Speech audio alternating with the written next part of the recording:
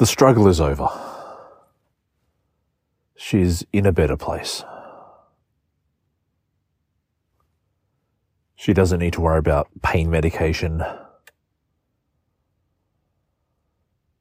about blood tests, about having oxygen.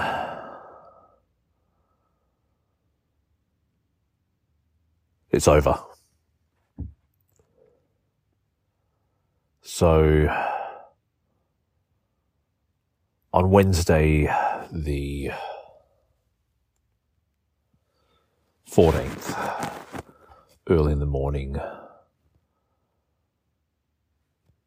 she passed away. And yeah, that's it. I'm glad I got to say goodbye.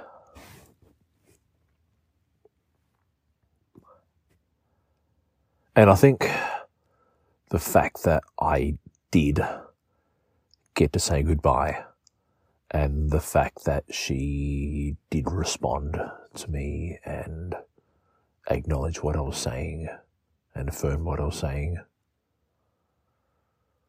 really, it helps soften the blow. But there's really no way to stop it from sucking, except to not care. And you know, you can't not care in these kind of situations. Yeah.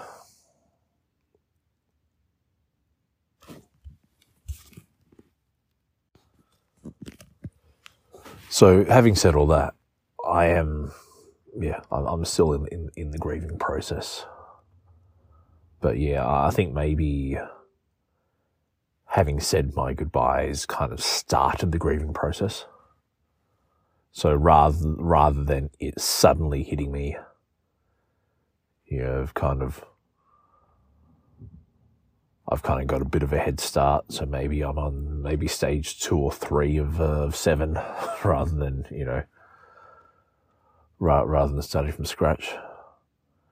And yeah, and the whole grieving process has taken me back to when my stepfather died.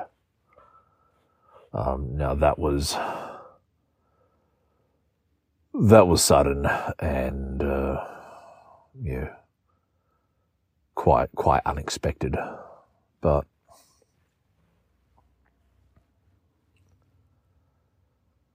yeah, just the whole feeling of distress and sadness, and you know, just these horrible feelings coming up. Yeah, so the feelings of depression and, you know, sadness and, you know, loss and all that kind of stuff. Now, this time around, I've actually made sure that I've taken some time off from what I do for a living.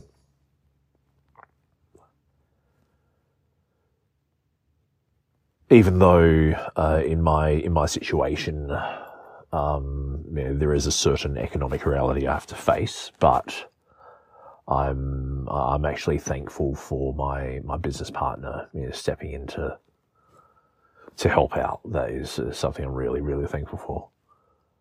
But yeah, when I can actually tell this story. When my stepfather died, I think he died at, just trying to think, I think he died like 11 o'clock on a Friday night. And I didn't leave the hospital till probably about 1, 2 in the morning, just because I'd run out of tears to cry. There was nothing left. There was nothing left I could do. You know, I was actually there in the hospital room with my pastor, with the pastor's wife, with one of the elders as well. There was a couple of other people as well, and like we were all praying for a miracle. Actually, I'll go back a little bit more on the story. So yeah, so we got the call from the hospital, probably about 7 o'clock on the Friday night, saying, you know, things are looking pretty grim. So we all went in, and you know, and I deliberately, well, the people from my church wanted to come along because, you know, they wanted to pray, and so, you know, they came along, and we spent quite a bit of time in prayer. Then after maybe an hour or so, the heart rate monitor started fluctuating. We got moved out of the room while the nurses rushed in. And like I remember, I was still praying when the nurse stood next to me, and you know, was trying to talk to me, and here I was rebuking the spirit of death. You know, that kind of religious Pentecostal stuff that I used to be into. And yeah, and then so I was sitting there next to my mum. Obviously she's distressed as all hell. I had the nurse next to me trying to comfort me. And then after a couple of minutes, the nursing team came out and pronounced him dead. And so for about 2 or 3 hours after he was pronounced dead, we were they left his body in the room for us to grieve over. And yeah, there were prayers, there were tears, there were,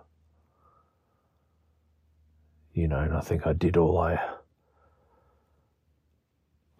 spiritually could to see him resurrected. And then when I realized that, you know, he wasn't going to be resurrected, I left. I went home, and you know, the world was a different place.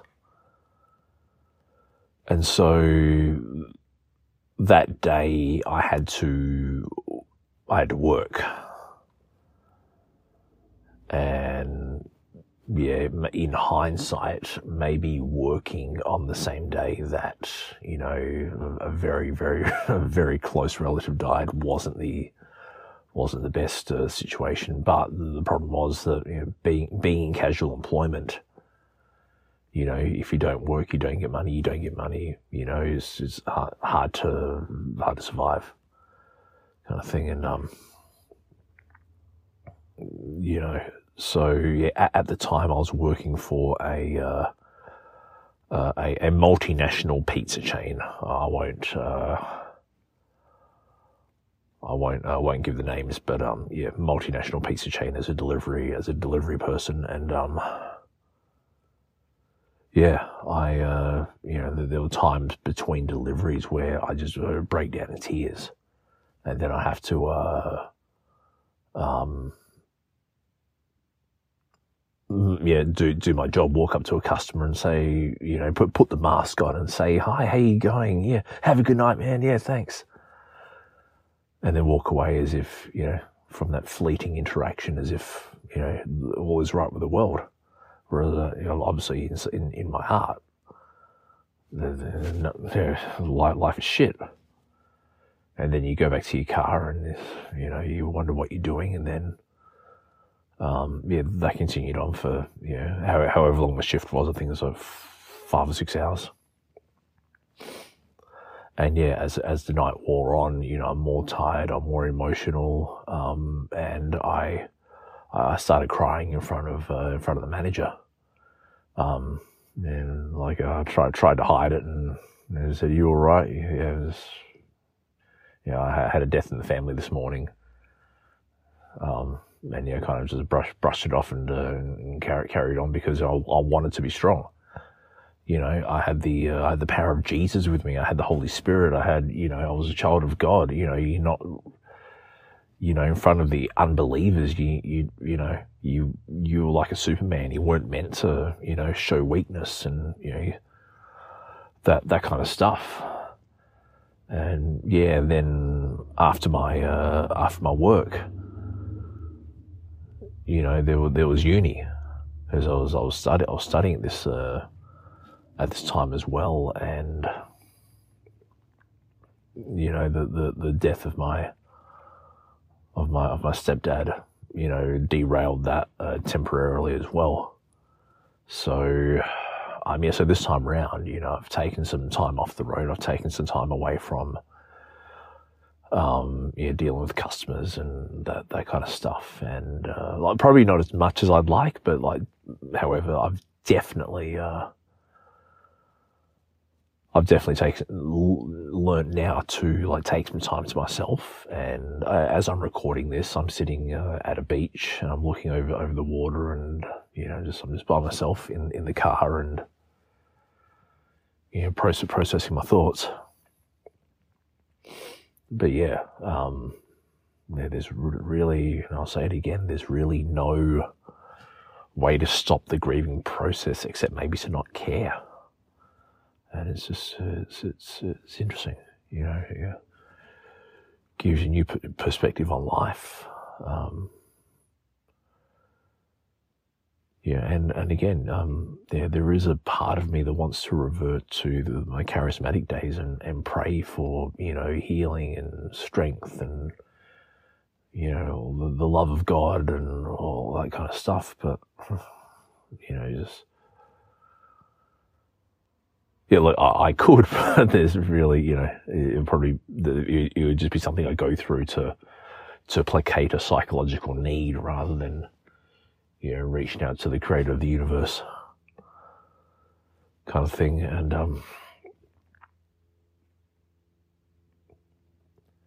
what else was I going to say?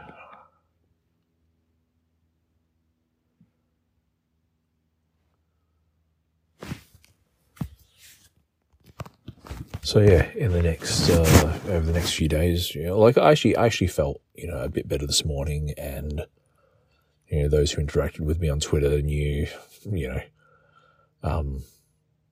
those who interacted with me on Twitter this morning, in the various theological, philosophical debates that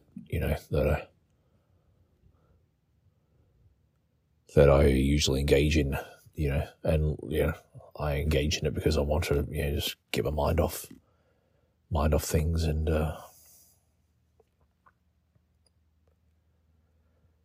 So anyway, my cousin's planning the funeral.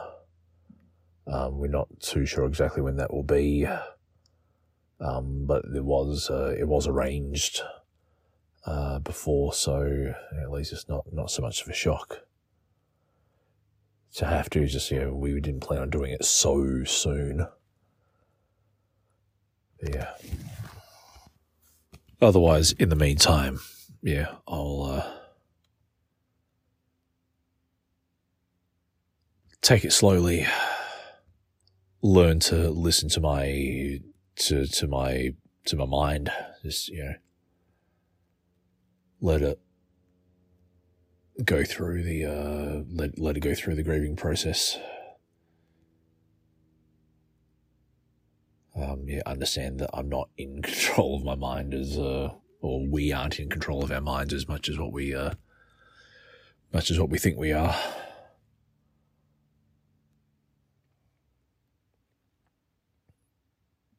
And but I'm thankful for all my friends, both online and in my real life, who have wished me condolences. And thank you all for your support. It certainly has made the process easier to deal with. But otherwise, thank you very much, and look after yourselves. Look after yourselves and each other.